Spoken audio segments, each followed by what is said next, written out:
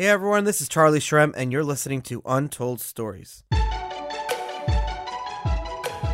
This is a show where we dive deep into the lives and personal histories of some of crypto's most influential leaders and find out how the crypto movement truly came to be.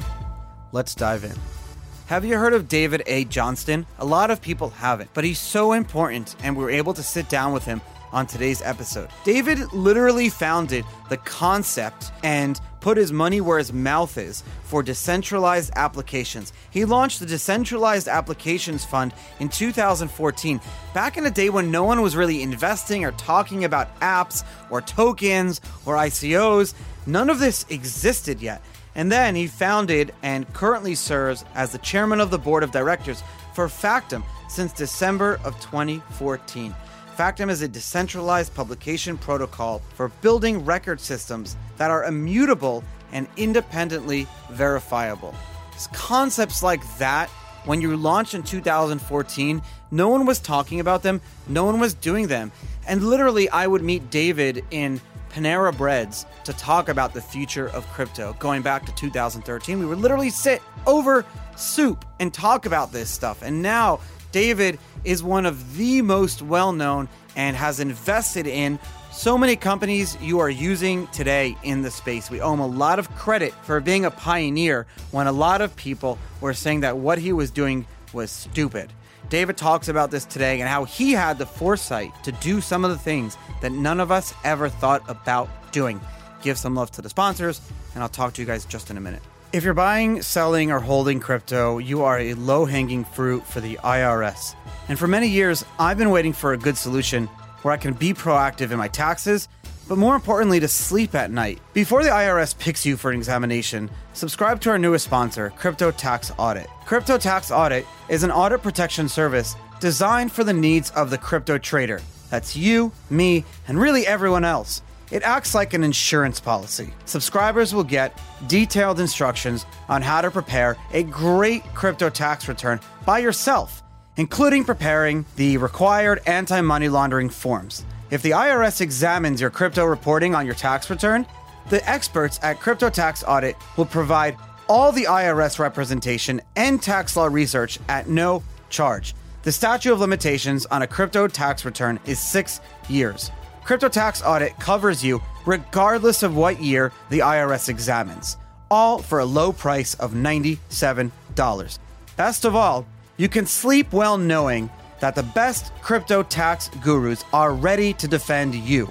Crypto Tax Audit is a service of the Donnelly Tax Law.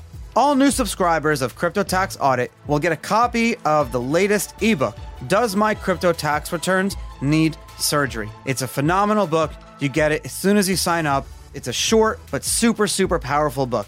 While other services are reactive, Crypto Tax Audit are proactive and give you the tools like their Crypto Tax Health Check so you can reduce your chances of getting an IRS letter in the first place. No one likes that certified letter from the IRS.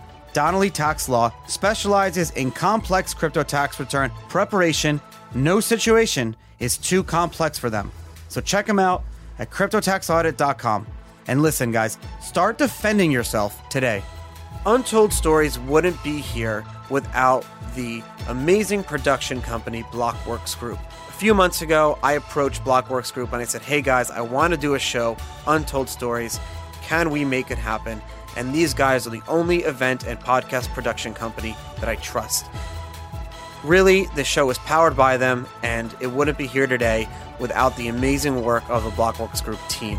So for access to all the premier digital asset conferences and to check out their other podcasts in their network that they produce, check them out at blockworksgroup.io. That's blockworksgroup.io. I promise you will not be disappointed. My next guest, David Johnston, before I usually do things where I'll do some research and introduce you to my guests. First thing I wanted to say is thank you, David, for coming on the show. Glad to be here. Thanks for having me, Charlie. I really want my listeners to have a understanding of what the world was like back in 2011, 2013, and who you are and why it's so important what you did. A lot of people throw around the term pioneer and they call me pioneer, but when I look at you, I really use the term pioneer. And I have to say that because in the times that you did what you did, really not only was no one else doing it, but a lot of people were telling you it was a bad idea and it would never work. And that was really paving the way for a multi-coin universe in the crypto space, because you know that back then it was all Bitcoin. And you know, you have a quote that you're famous for, Johnston's Law. It's everything that can be decentralized will be decentralized. Going back to 2013, you know, I remember the San Jose Bitcoin conference. That was the first real Bitcoin conference where people came from around the world. And would you agree with me when I say that in that like, there was like some pure coin and name coin, but those were seen as like not jokes, but they were novelties. They weren't taken seriously. It was more of something that you did for fun. They weren't being seen as like threats or something that money would go into. And then you founded BitAngels with Michael Turpin and Sam. And when you did that, that was the first time that really people were starting to take decentralized blockchain-based infrastructure projects seriously, like MaidSafe, Ethereum, Factom. When Factom launched in 2014, and you still sit on the board today of Factom, you wrote in 2013, The General Theory of Decentralized Applications. That paper really made people wonder, hey, like, can we have other coins other than Bitcoin or other blockchain projects not on the Bitcoin infrastructure? Can that be really something that we'll see in the future? And, you know, you can be the biggest Bitcoin maximalist you want today, but we are living in a multi-coin universe now. We are living in a multi-chain universe, and you predicted that. And a lot of people told you it was stupid, and you predicted that, and here we are today. Do you think that, did you first see it happening as fast as it did? And would you say that we're successful in where we are today in the crypto world? Well, Charlie, thanks for all the kind words. Yeah, no, it was an amazing time. I mean, the San Jose Bitcoin conference was sort of this watershed event, right, where all the energy had really been online, right? Everybody was talking on Bitcoin Talk back in the day, on Reddit, right? We were all following as every new merchant was adding Bitcoin. People were getting excited about that. And so, yeah, it really wasn't until May of 13, everybody kind of came together for the first time. It was, I almost describe it as like the Woodstock moment of our industry. Right? The Woodstock moment. I right? like that. You know, and because they were expecting, I think 500, 600 people at the conference, and 1,200 people showed up for the first day. I mean, the energy in the room was just incredible. And I remember back to that day, what struck me was every conversation was interesting. Every conversation I had with somebody, they were an economist or a cryptographer or an investor or somebody who was doing something really interesting. Like I would turn to my right, you know, and here's the Coinbase guys at their booth, right? And I would turn to my left and here's, you know, Roger running the booth for the Bitcoin store, right? And, you know, here's Vinny explaining to me about, you know, the first company to take Bitcoin for gift cards, right? Gift, right? So it was just all these amazing interactions. And yeah, it sort of culminated that first night when I and Sam were hanging out after the first day and we met Michael Turpin. And Michael said to me, you know, it's weird that there's not an angel group yet, you know, investing in all these cool projects. And I said, well, hey, let's start one.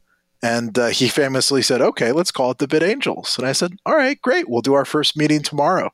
I love the term BitAngels term is the best name for it, because that's really what it was. And I feel like the energy in that room was really like butterflies coming out of the cocoon, right? Like we're all caterpillars. We're all in our different places around the world where we were living, and we all existed on the computer only. And at this event, it was like, you're like, and you can't really see me right now, but I'm like lifting my hands in front of my eyes as if I'm like ripping apart the cocoon, and the sunlight is blocking, it's hurting my eyes, and you're coming out, you're like, is this real? These are other people that do the same thing I do. This is Bitcoin. And people were selling it was like that conference was like a fair, like a Renaissance fair, or whatever. What do you call them?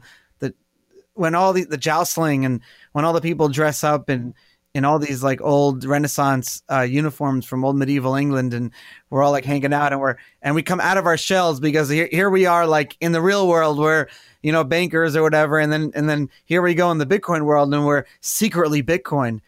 And that was the energy of the room. I remember that. Yeah. Now the urgency in the room was like palatable. So literally that night, the urgency was so much that we're like, okay, well, there's a second day of the conference. Let's have our first meeting tomorrow. And I went back to my hotel room and put up the website that night for BitAngels. I made a post on Reddit. I was like, hey, anybody wants to come to the first meeting of BitAngels, we'll have it tomorrow. I had my speech, I want to say the second day, and I think I announced it during my talk, like, hey, we're going to get together, and we invited a few people, and like 30 people showed up to the first meeting, and it's like, Vinny and Roger and all the early guys showed up. We didn't have a place to hold the meeting, so we crashed the hackathon room. We like took over a back corner of the hackathon room and just had this impromptu meeting for BitAngels. That was Adam Draper's hackathon, right? He might have put it on. That sounds likely. I don't know who organized. I remember that. That was upstairs in the corner of that hackathon. I showed up. I remember I was actually physically with Cameron and Tyler Winklevoss that night at dinner. And we all went to the hackathon at like 1:00 in the morning, and there were still people there, like doing stuff, like hacking, and not hacking, but writing scripts and writing programs and doing things. And I'm like, these people are actually working on Bitcoin stuff. Who's paying them? No one is. Right. Well, it's the cool thing about Bitcoin is it's sort of self-monetizing, right? If you hold Bitcoin, then you're incentivized to want to see the network prosper. And so, I remember we had that first meeting, and then Michael, who is great at PR, somehow got the news out to TechCrunch. And there was a TechCrunch article about BitAngels very shortly thereafter. And so we sort of ballooned from having, the initial 30 or 40 people to 500 angel investors all around the world. And we would pick a community leader or city leader from, Chicago. There's Matt Rozak, somebody in Singapore, somebody in, all the different cities. But we decided to do it all online, right? So we'd have these weekly pitches where the startups would come and talk to all the investors. And instead of, Angel Group typically is just in one city, here we had the distributed nature of Bitcoin, right? Like, okay, well, just get everybody online. We'll do one big pitch. We'll record the thing and ship it out to all 500 of the members. But like you said, just to close the loop on your thought, like that act of having a group of people that wanted to fund these ideas was really powerful in solidifying sort of like we're moving into this next step for the ecosystem, right? Because there's people ready to cut checks for these projects, right? And things really started moving quickly. But it was cool to get that exposure to so many of the early projects as they came along in 2013. And that sort of, that I think led to the energy, of the Mastercoin, which came through BitAngels later in August of that year, right? Where J.R. Willett had a place to go and pitch a bunch of other people that were excited about these type of ideas. And Mastercoin was such a big deal because that was built on the Omni protocol, if I remember correctly. And the Omni protocol, correct me if I'm wrong, but Omni was the first type of way to launch your own digital assets on top of the Bitcoin protocol. And that's what Tether uses today. And so people don't realize that this infrastructure, for example, Tether, that you're using, USDT, which is we're all using today, was built on top of Bitcoin came out of that BitAngels group. And if I understand correctly, you sit on the board or one of the directors of Omni, correct? So yeah, back in 2013, the story is J.R. Willett came to the BitAngels group. I was serving as the executive director at the time, and say, hey, I've got this proposal for how we can do assets on Bitcoin. And this, I thought, oh, this is great. I've been looking for a project that wanted to do assets on Bitcoin. What does that mean? And I know now what it means, but help my listeners get into a frame of reference. Like, what year was this? And were there any other assets on Bitcoin? In fact, were people even talking about the concept of putting assets on Bitcoin? Like, this was when Vitalik was still writing for Bitcoin magazine, right?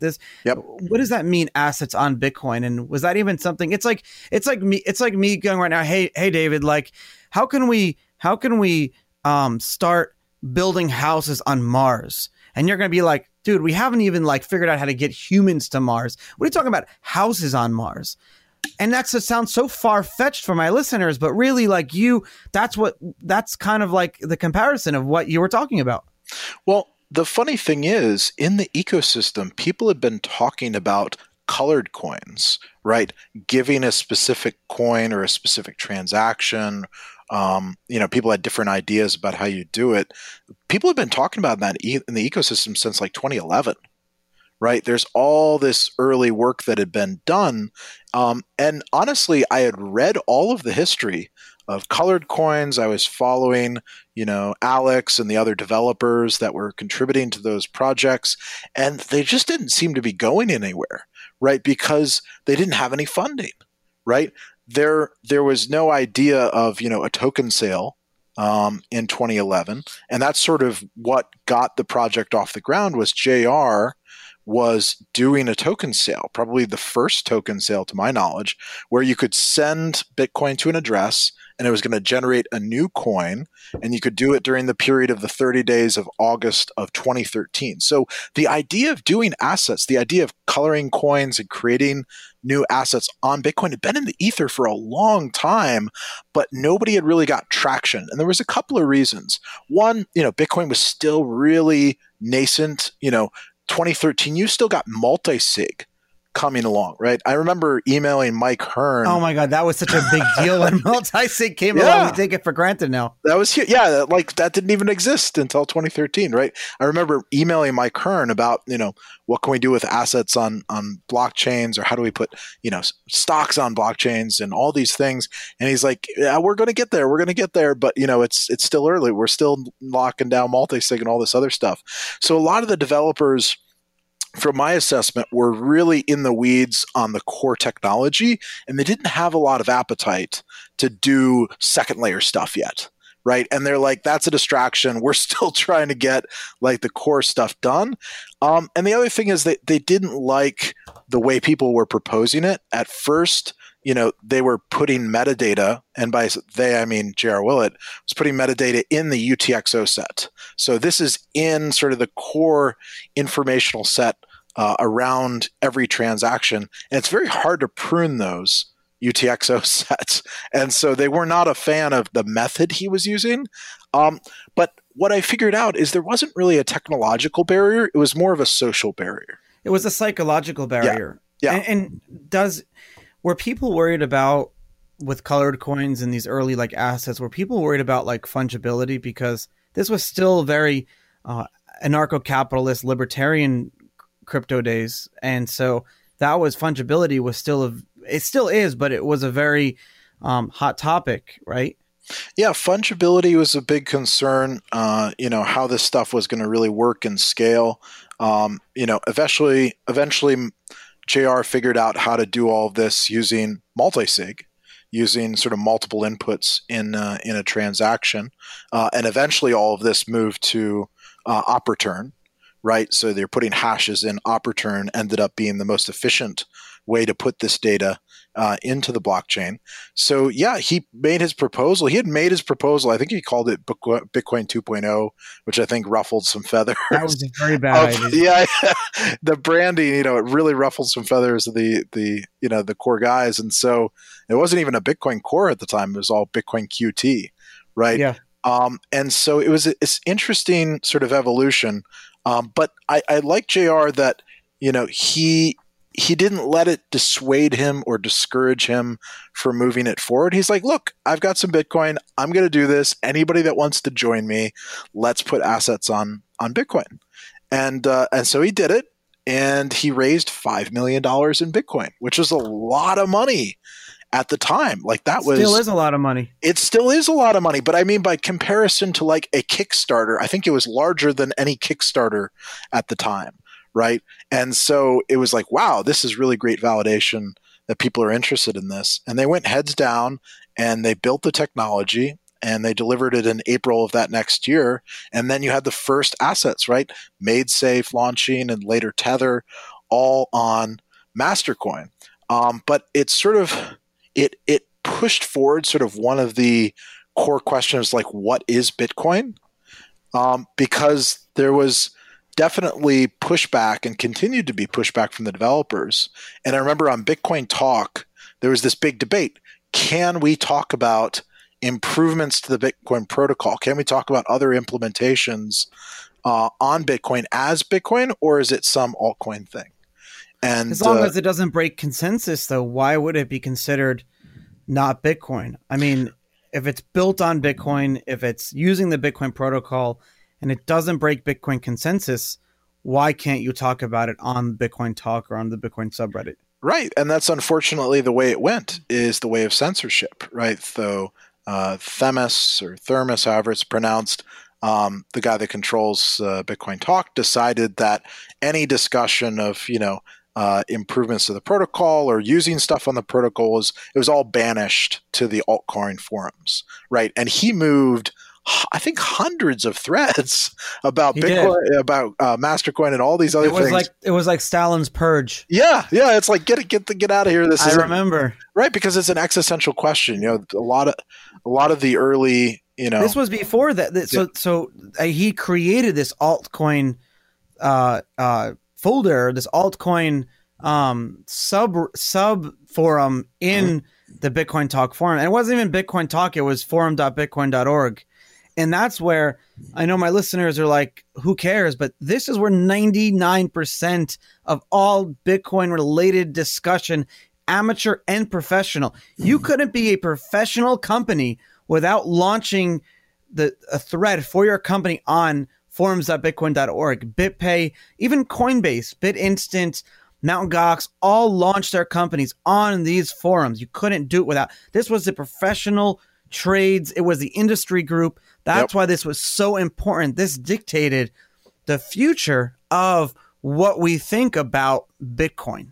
Yep, exactly. JR launched Mastercoin with a post on Bitcoin Talk, right? And so all the conversation was there, or it was on Our Bitcoin, right?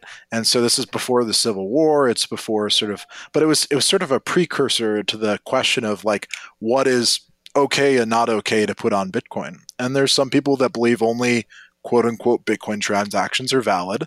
And there are other people that believe, no, it's a decentralized permissionless ledger. And if it's a valid transaction, then it should be a valid use case.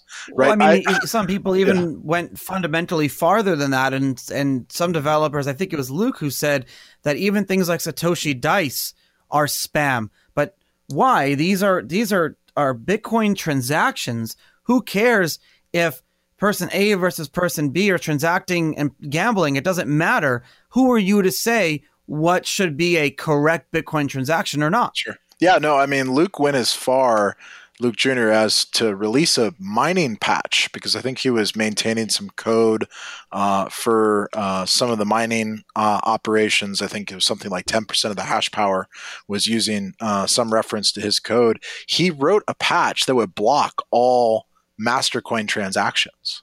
So he literally, as far as I know, launched the first censorship on the Bitcoin network itself. And so the Mastercoin transactions would lose about 1 out of 10 blocks as long as it was sort of still operational. So eventually that blew up in Reddit, where people were like, no, you can't censor transactions. And I think all the miners dropped the software patch that he had been writing for for that specific use case, and it like sort of all came out. And so it wasn't a long-term problem, but it was like, wow, like, you got to really feel strongly in order to try to censor somebody's censorship-less transactions on Bitcoin. We have to give the Bitcoin community a lot of credit, because we look at the Bitcoin protocol as censorship resistant, right? And it's the same thing as freedom of speech. Like, why is censorship resistance so important, and why is it so sacred for crypto and for Bitcoin to really succeed? And it's the same thing as like freedom of speech, freedom of religion, freedom of the press. It's when someone's saying something that you may not agree with, do you have the ability to censor that? And with Bitcoin, here you have, yes, I know Bitcoin, I know Satoshi launched Bitcoin for the reasons he did, and whatever you want to say about that. And I know the early people got into Bitcoin like you and like me for specific reasons, but nothing gives us the right to say what Bitcoin is or isn't. So here we have these years where Bitcoin was going through such immense stress. And I think that's one of the reasons that Satoshi left, was that he didn't want to be the one to say what Bitcoin is or isn't. And he was worried, or I think he was worried, that even one word he would say could potentially change that. But here you have the ability for now people to say what it is, and to go so far as creating code to block certain types of transactions. But the Bitcoin community then eventually became the crypto community, went through this immense change. And yes, we were banished to the altcoin forums, but the conversation was still there. And now you were raising money for this. You were creating projects. The conversation was there, and it was open to, hey, Bitcoin may not just be Bitcoin, and we don't know what this is, and we need to be allowed to experiment and to play around and to figure this out and have conversations without being censored. Right. And that's part of why I wrote the general theory of decentralized applications. What was that? Tell us about that. So it was already sort of being talked about, like, what do we call these things, right? And they were projects that kind of looked like Bitcoin, right? They had a blockchain backend, they had a peer-to-peer network, they had a token, so they looked like Bitcoin, but they were being used for something other than money, right? And so I was thinking a lot during that time. This is December of 13, right? So Mastercoin is in the works. I'm sitting on their board of their foundation. And so I thought through sort of all the language we could use, and I eventually settled on decentralized applications, or dApps or dApps, as sort of a way of expressing and giving this a name, right? And a lot of people just took that language and sort of ran with it. Ethereum launched as a platform for decentralized applications. And other people were coming up with different versions of the language for themselves. Larimer was coming up with decentralized autonomous corporations. And, Charles was sort of thinking about DAOs, decentralized autonomous organizations. So DAOs and dApps and DACs were all sort of... Vitalik originally wanted to put Ethereum on the Bitcoin blockchain. Remember that? Oh, I remember that very clearly. He was writing proposals to Mastercoin, kind of basically saying, hey, what can we do with scripting? And, there was even more of a backlash than had been against JR, was like, no, we can't do any of those things on Bitcoin. How did that play out? Well, I think he understood very clearly that the core developers weren't going to make any accommodations for him to do scripting on Bitcoin. And so he came to a very practical solution, which is, all right, well, I'm going to go do this off on a different chain. At first, he was going to use, I want to say, the Purecoin or one of the other code bases. But eventually, when he realized he was sort of getting a lot of traction and resources, he decided he could make his own blockchain from scratch. And so that was all around that same time in December and January. So January of 14 is when Vitalik announced at the Miami Bitcoin conference. Right? We had Mo on the show. We just released Mo's episode last week, and he talked about that speech. Yeah. It was huge. I mean, when Vitalik gave that speech, half the room emptied following him out the door after it concluded. Like I'd never seen so many people chase a speaker out of the room. But there was all this pent up energy to do coding and scripting and all these things on the blockchain. As we sort of discussed, this whole year, it had been sort of stymied for different reasons. And so people were eager to do this, and they needed an avenue, and Vitalik provided that avenue. I remember sort of, this was even called at the time Bitcoin 2.0 or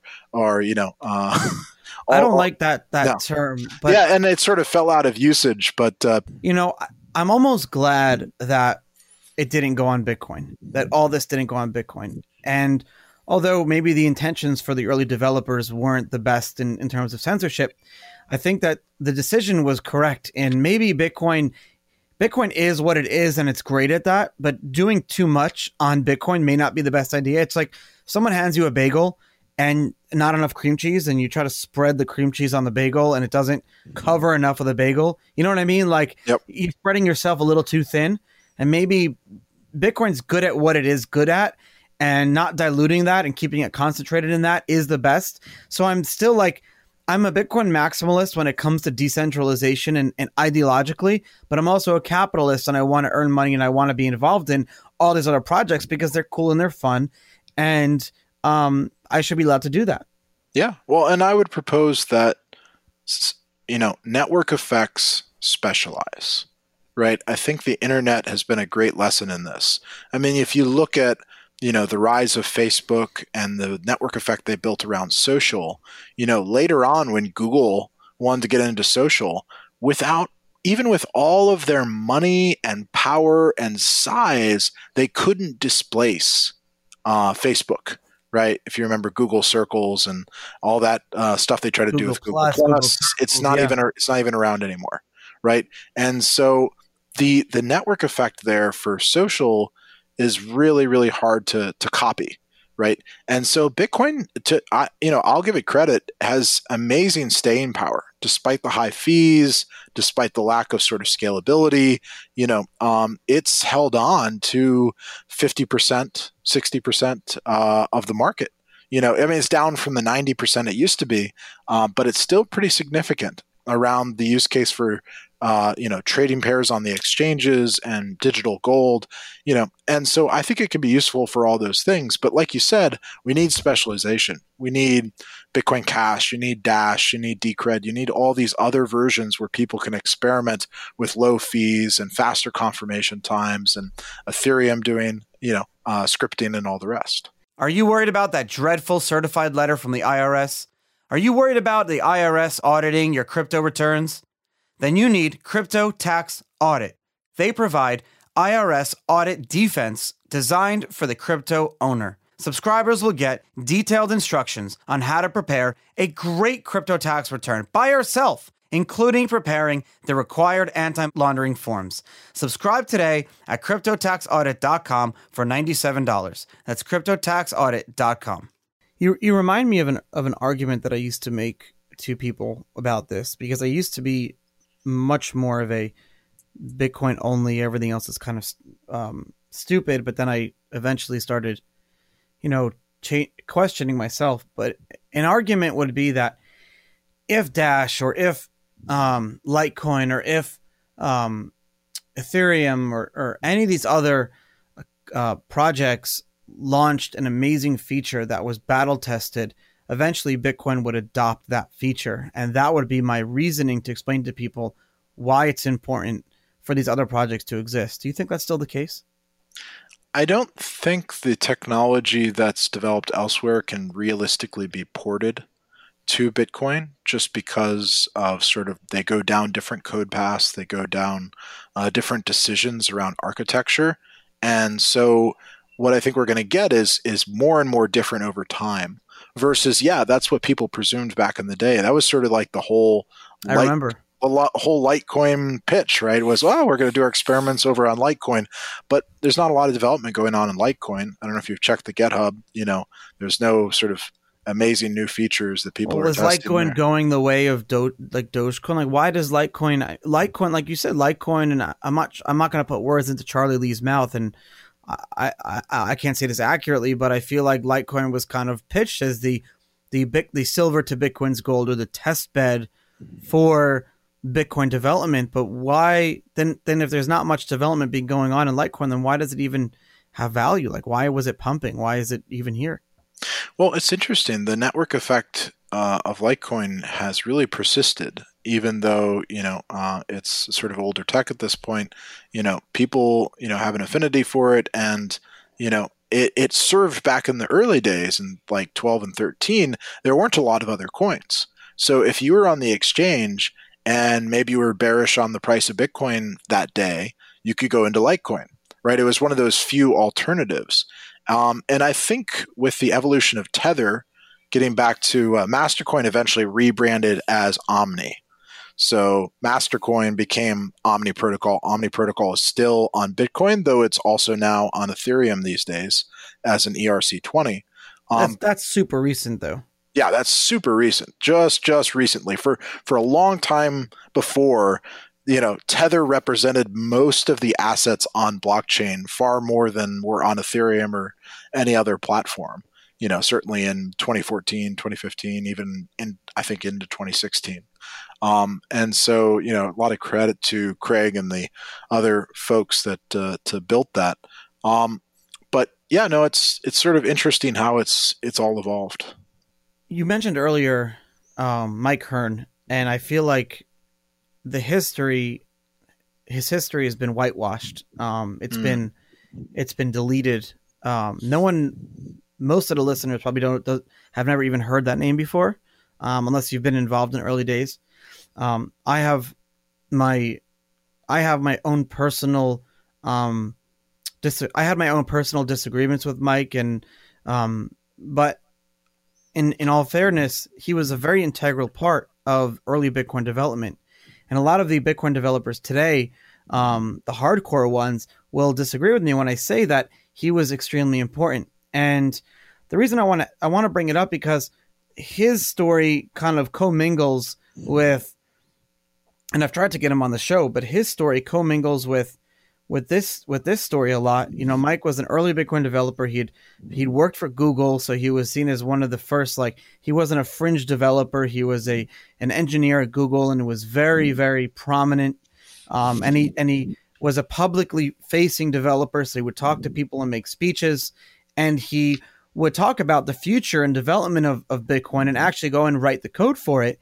And then one day he rage quit. He left. He wrote this piece saying Bitcoin is over. It's not going to succeed. And no one has really heard from him since.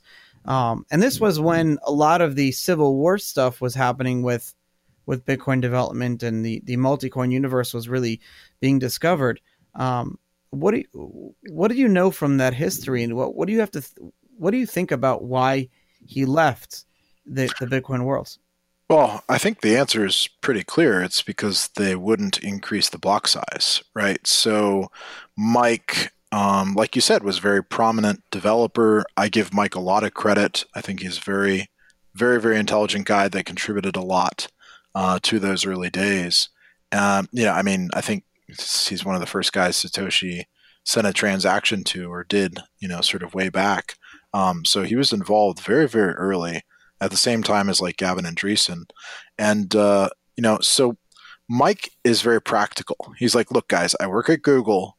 If things don't scale, if like we hit a wall, it's going to be embarrassing, right? It's going to be an issue. Like, we can't just let transactions grow until they hit 1 megabyte.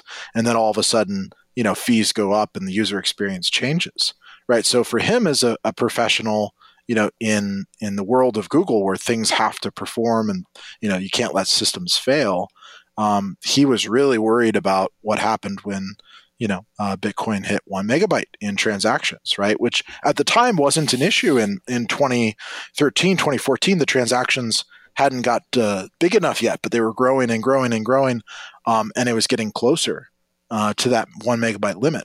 And so Gavin Andresen, literally the guy, Satoshi handed the keys to, kind of brought this up and did a series of posts, a series of sort of studies about, what might be the best way to increase the block size and how much, 8 megabytes, 20 megabytes, everybody had a different proposal. Hold on, pause there for a second. So Gavin and Mike and a large part of the community were having very honest, real discussions about raising the block size. This is before Bitcoin Cash. This was before the whole Civil War, SegWit 2x, that whole thing.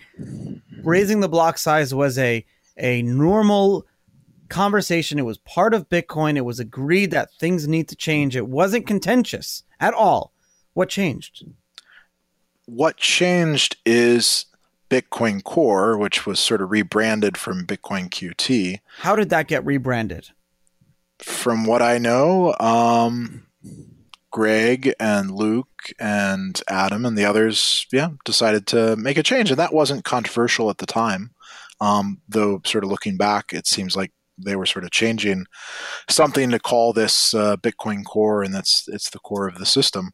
But, the issue was there were a lot of proposals and there was a lot of back and forth, but nobody at Bitcoin QT or Bitcoin Core could sort of come to a consensus on how much to increase the size. I think Adam put out a proposal and different developers put out a proposal. It should increase this much, or according to Moore's Law, or the bandwidth version of Moore's Law.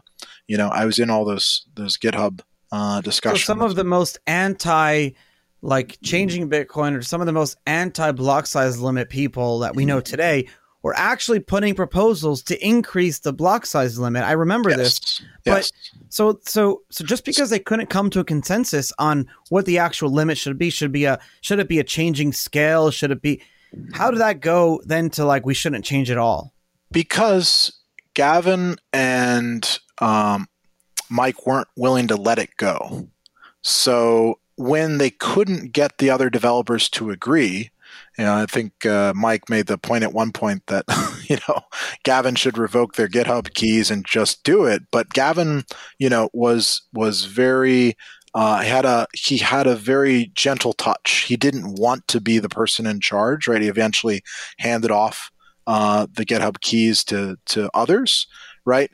And so rather than do that, they started, I want to say it was Bitcoin XT, or some version thereof. There was a series of, we're just going to take all the code and we'll let the community vote. And if they switch to our code, then that'll be an indication, right? It'll be a vote that people want this. But the problem was, the core guys very much took this as sort of an attack, right? How dare anybody create a different version of Bitcoin, a different implementation, and use it as a means of sort of, rallying people to pick a different version. And so if you go back, I'm trying to think about the website that it was on, maybe it was coin.dance or one of the others, but you can look at all the history of the different implementations of Bitcoin and their adoption over time, right? So there was these different attempts, Bitcoin XT and others, to get the miners to say, hey, yeah, we do want an increase, right? They basically went to the community and tried to get them, excited about, a block size increase. But it set up this situation where, the core guys took this hard stance on the other side and said, no, we can't do an increase. And, it led to the whole, meeting in Hong Kong and the meeting in New York and all the rest of the. There are good arguments, though, of why we shouldn't have a block size increase, and one of the reasons is that it does push for more centralization and doesn't incentivize having a lot more people running nodes, and I kind of like that, but at the same time, Bitcoin does need to scale. And so the implementations that now are being pushed for, like Lightning, don't have that rich user experience that Bitcoin has, but it does work. And so because the block size never increased, it almost pushed for other fixes or other scaling ideas that allow for the continued decentralization of Bitcoin. Don't you think that that's a good thing, though? I don't think it was healthy, because you still have to have a functional layer one, right? I'm all for layer two solutions. I've been in favor of Lightning and all these other solutions.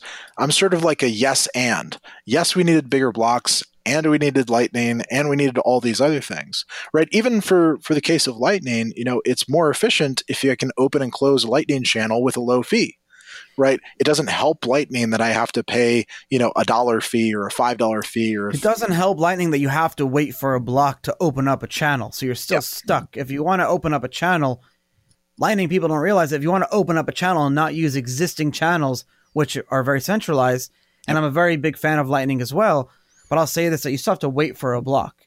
Sure, of course. And even beyond waiting for a block, you have to, pay a fee to open it and close it. So if fees continue to rise and you have $50 fees or $100 fees, you've got to do a lot of Lightning transactions for covering the cost and averaging out a lower cost, because you still have to open and close a channel with a Bitcoin transaction, right? So I think any layer 2 solution is healthier if there's a sort of a path to scalability on layer 1. And I want to push back. Everybody made that statement you made earlier about it increases the resources of running a node. Yeah, tell me why I'm wrong with that. Well, I just challenge people to run the numbers. So let's say you went from 1 to 2 megabytes, right? That was what was on the table, right? Okay. It's going to take a little bit more hard drive space, and it's going to take a little more bandwidth. And if you look at the amount of hard drive space, we're talking about pennies, right? I can go to Best Buy and get a 5 terabyte hard drive for but $100. it was the precedent of it. If you change it to 2 now, it makes it easier to increase it again down the road. Sure. And then keep increasing it over time. Well, and that was the whole idea, right? I mean, technology is moving forward, right? We're not using floppy disks anymore, and it's sort of like presuming, we can't let in the CD-ROMs, and then people will expect even more space. Like, that's okay, and so the point is, the cost of running a node probably would have gone from, I don't know, $50 or $60 a year to $70 a year. And there are about 10,000 people in the world that run nodes. So instead of doing that small incremental increase on the cost of running a node, we instead pushed a huge increase in fees on everybody using the system, right?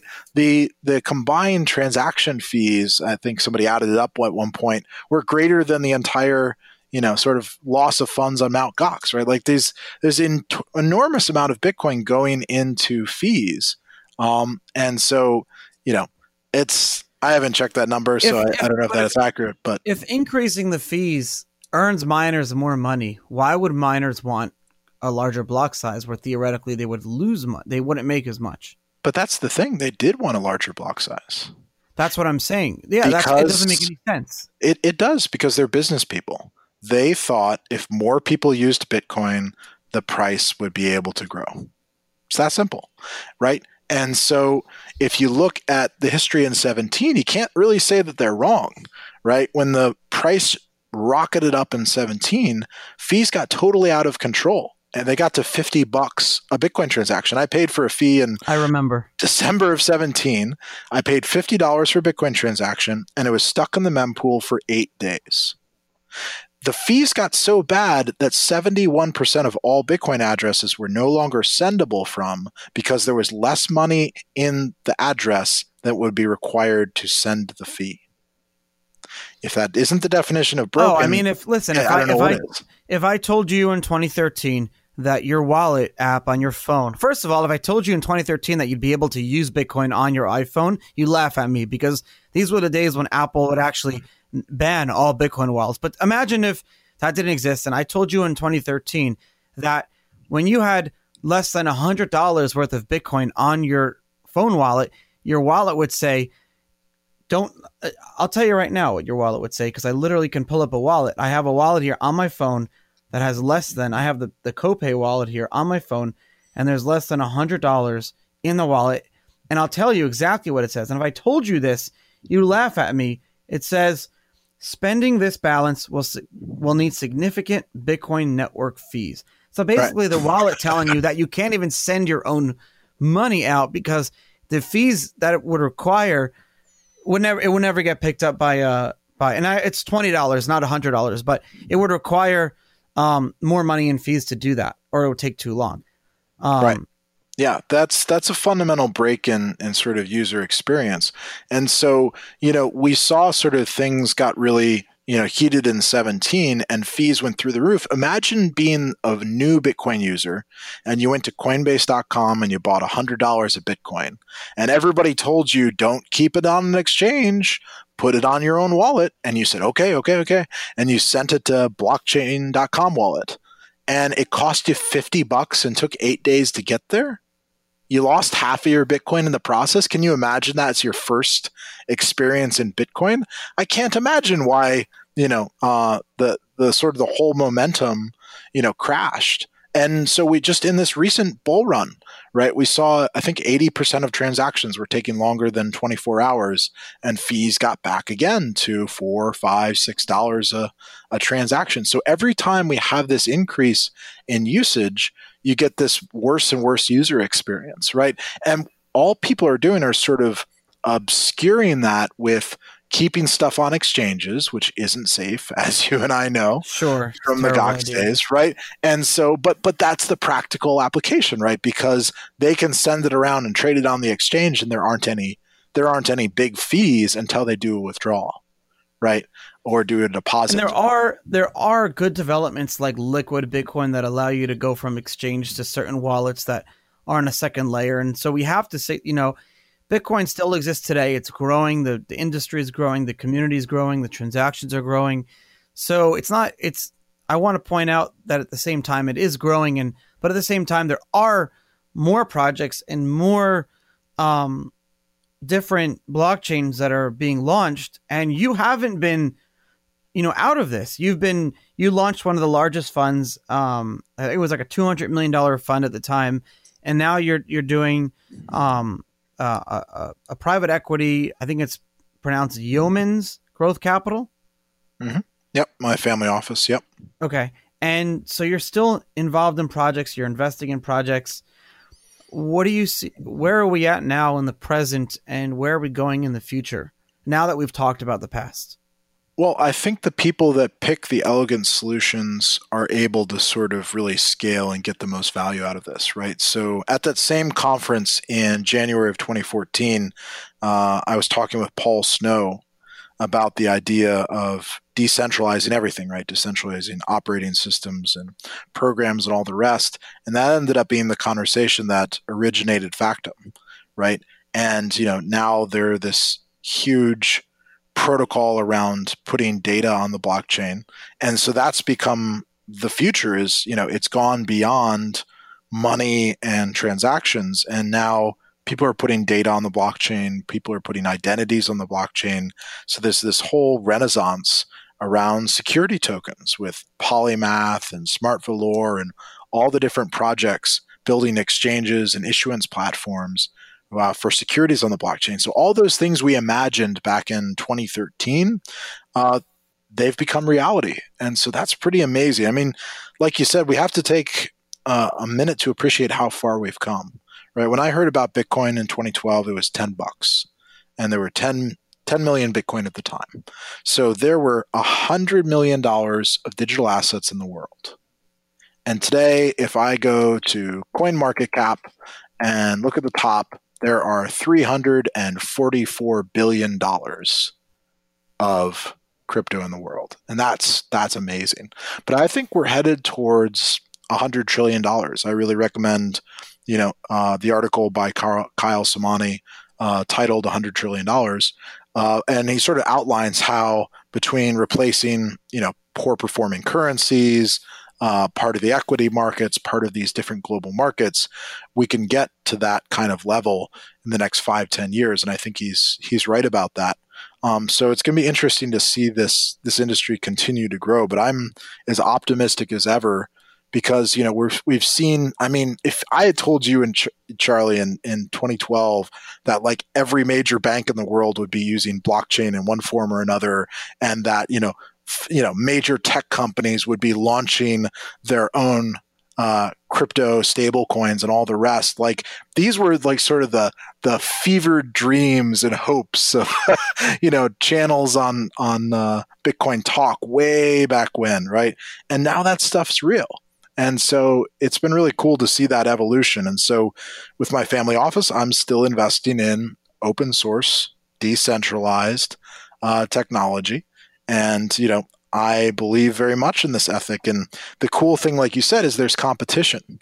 The fact that there's Ethereum and there's Factom and there's all these other projects you can choose from gives you a huge amount of sort of power as a user to choose things that make sense for you.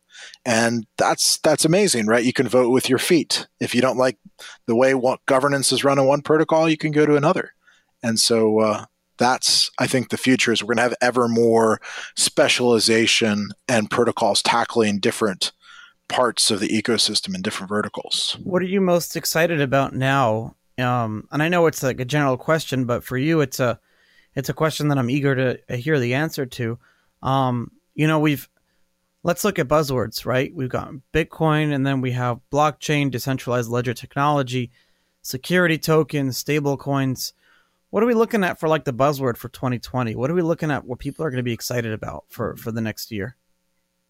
Well, I think I would put security tokens and stable coins sort of all in the bucket of reflecting all the world's economic and business systems in blockchain, right? And then there's the native blockchain side of things, right? So I don't know if you've seen Paul Snow's proposal for fourth generation stablecoins, but it's pretty amazing. These are stable coins that have no counterparty.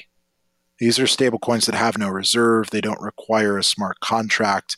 It's just a price oracle and the user, right? And so it's the protocol and the user. And so all of those sort of early issues that we had around, trusting, any stablecoin holder, right, has a reserve.